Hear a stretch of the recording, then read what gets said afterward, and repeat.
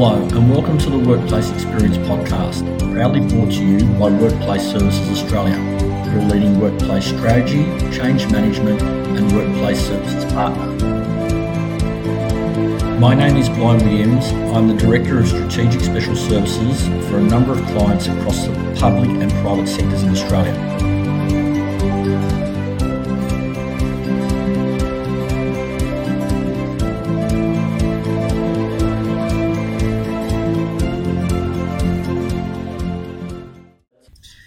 In this episode, I want to focus on how we can get the workplace to transform post-pandemic one-dimensional thinking into having three-dimensional doers, back and engaged, not just at work, but in society. Are you wondering where the common sense has gone, where the finishers have gone, the people that physically finish a project, task or activity they started? It's not just management wondering about this, it's your peers and your colleagues as well. Are you wondering where the common sense has gone, where the finishers have gone, the people that physically finish the project, the task or activity they started? And it's not just management wondering about this, it's your peers and your colleagues as well. Where has the thought process come from that you're just making up the numbers, that your output is not critically important to your team and to your organisation, that it doesn't matter if you're an individual contributor or senior manager? In 2024, this needs to be the year that we make this right.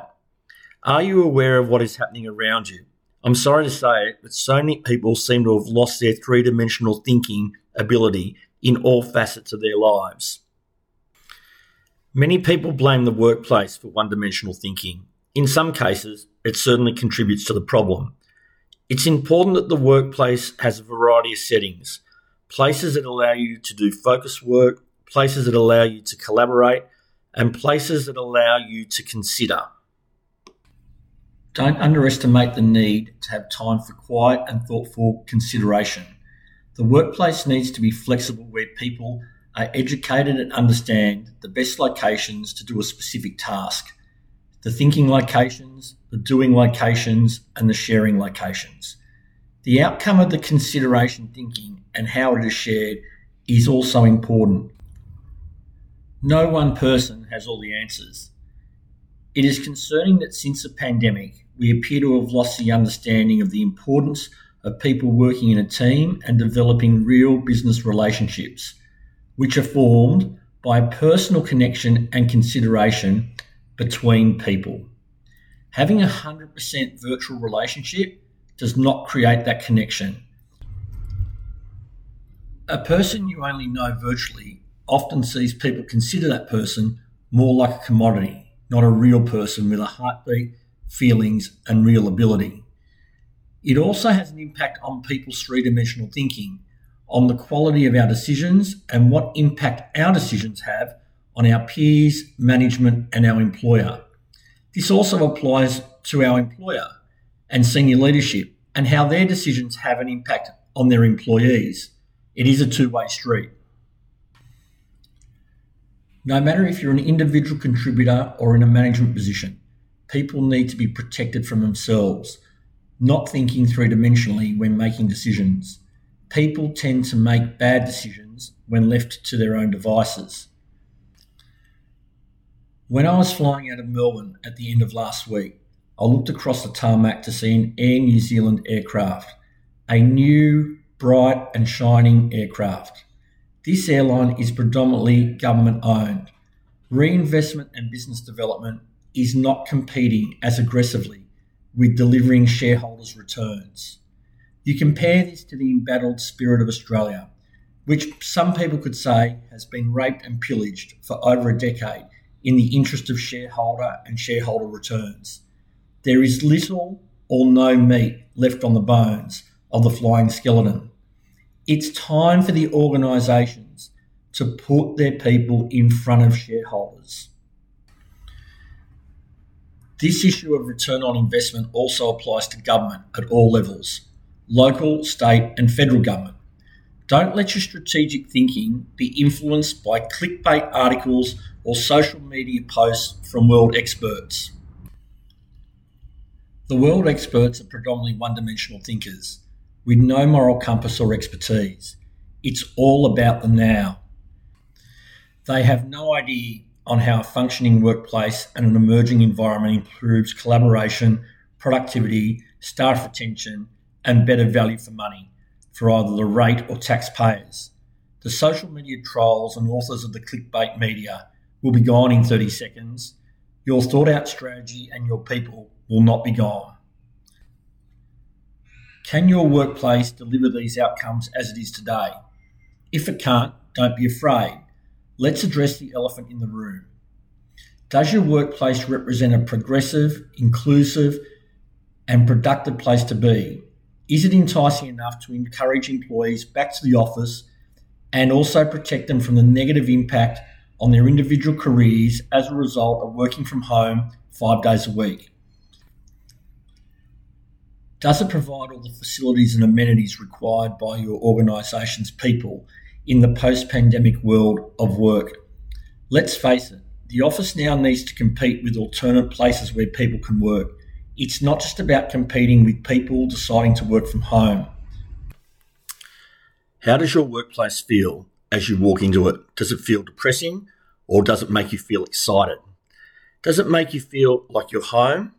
Let's face it, prior to the pandemic, the office was the place that we spent most of the time when we were awake. Is your workplace the same as it was pre-COVID? Are the amenities spatially aware? Many workplace fit-outs were butchered over time to meet the immediate demands of the business before the pandemic. Alternative spaces to work always came a long way second to more workstations. The perceived bums on seats principle. That can be satisfied with more than just a workstation solution. Now let's move on and talk about how we can encourage people back into the office. A directive from management just to return to the office will not do it. All organisations should be using their workplace investment to assist in making the office the preferred location to work. But also this will stop people thinking one-dimensionally. Working from home creates great isolation. Living your life via other people's or your own Instagram or Facebook posts just fuels that one-dimensional thinking and emotional isolation. The thought process of the workplace strategy over the last 10 years has fundamentally not changed, but it has become competitive for the office to be that preferred location to work. The workplace and the office needs to make people feel that they're a part of a community, not just within their own team, but across the entire organisation. People need to feel safe, comfortable and wanted. Employers should also be considering offering refresher and first-time training on how to use the tools in the office, like AV or video conferencing, to make people feel that they can work smarter, not harder. Don't underestimate the value in this change management and education investment. The return on investment here is significant, but it will not be seen or can be measured until well after the event. In 2014, I remember I was involved in a major New South Wales government workplace project. The project saw 1,200 staff transition from fixed desks to an agile workplace with team neighbourhoods, quiet rooms, pocket parks and traditional meeting spaces, as well as the traditional workstation. The design was progressive, many say before its time. There was plenty of activity-based working projects that had already been rolled out across Australia, but never with a real focus on providing such a variety of work settings that could facilitate completing a particular task or activity. The internal project designer was a leader in understanding that the facilities that made up a successful agile workplace was really based around the variety of those settings. She was an amazing designer, but her communication skills needed significant support.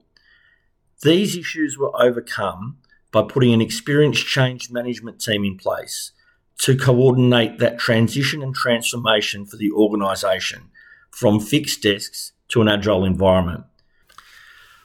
One of the key deliverables of the change team was to educate employees around the workplace design and fit out. What settings were best to be used for what activity or task, but more importantly, why. It was not just a location change, but that was only a minor part. It was the workplace environment and process change that were the two main drivers of this office transformation. Remember, a day in the life of an occupier assists in identifying any shortcomings in the design and also identifies operational hurdles that need to be overcome. These hurdles or shortcomings can only be resolved by three-dimensional thinkers, not afraid to think about the process of an activity and adopting an inclusive way of engaging with their peers, employees or clients that also makes those people think three-dimensionally, and indirectly they collectively solution the problems, the issues, the challenges or the shortcomings. Let's not forget your workplace design is driven by business needs, not wants. It needs to be scoped based on requirements. This is what makes a successful office and workplace that employees prefer to use. The choice of furniture needs to be functional and meet those needs of the business or individuals. The same principle applies to your technology solution. Remember, it's meeting the business needs, not the other way around. The clients that reverse engineer their workplace using furniture or technology as the basis of their workplace design decisions rarely have a successful workplace. It might appear to be smart using existing or pre-purchased assets, but will it really work for you? Or are there sacrifices that are being made to make it work? If the latter is the case, then the chances are that your workplace will not work. Your asset and facilities manager needs to have the skills to be appreciated by the people in your organisation as the subject matter expert for all things workplace and facilities. Their historical technical know-how is now being coupled with the ability to educate, navigate and manage other key stakeholders and individuals within the organisation, including HR, senior leadership and even the CFO, in developing their strategy on refreshing the office and the overall flexible working model for that organisation, which is centred around the office as a work location of choice. Last week I took a bit of a swipe at our HR folks. It's nothing personal, guys, but we often see HR leaders who know how to recruit the right person, manage their career development, and at times work with them and manage a person who wishes to leave the organisation for a variety of reasons. They are often subject matter experts when it comes to learning and development and how to foster, manage and often reset workplace culture. All of these skills are key in making the office a key part of your flexible working model. However, these experts often overlook one of the biggest assets that they have in their kit of parts, the office. This oversight's not intentional. It often comes from a lack of understanding and knowledge, or that the office is at the moment not trendy, or the environment doesn't meet the needs of the people. So, FMs, it's time to partner with the HR guys and make them shine. In this case, everyone will be a winner. So this week, who can the facilities or asset manager assist to look like a superstar? Well, I'm going to say it, the CFO. What the CFO needs from the workplace is often significantly different to the people managers or the individual contributors. It's time people acted as leaders, take a strategic long-term view of what is good for the organisation instead of immediate cost savings and profit for shareholders, ratepayers or taxpayers. The approach of putting their people first will yield greater returns for the organisation. It's also how real three-dimensional thinking leaders will lead an organisation successfully. Well, I don't believe it. We're out of time. TWEP is proudly brought to you by our sponsor, Workplace Services Australia, your experienced workplace strategy, change management, workplace design and workplace culture partner. Thank you for joining us for episode 16. Please see the show notes below and leave your feedback or subscribe. The way it is today, Friday, the 17th of November 2023. This has been the TWEP. I am Bly Williams, and thanks for joining us.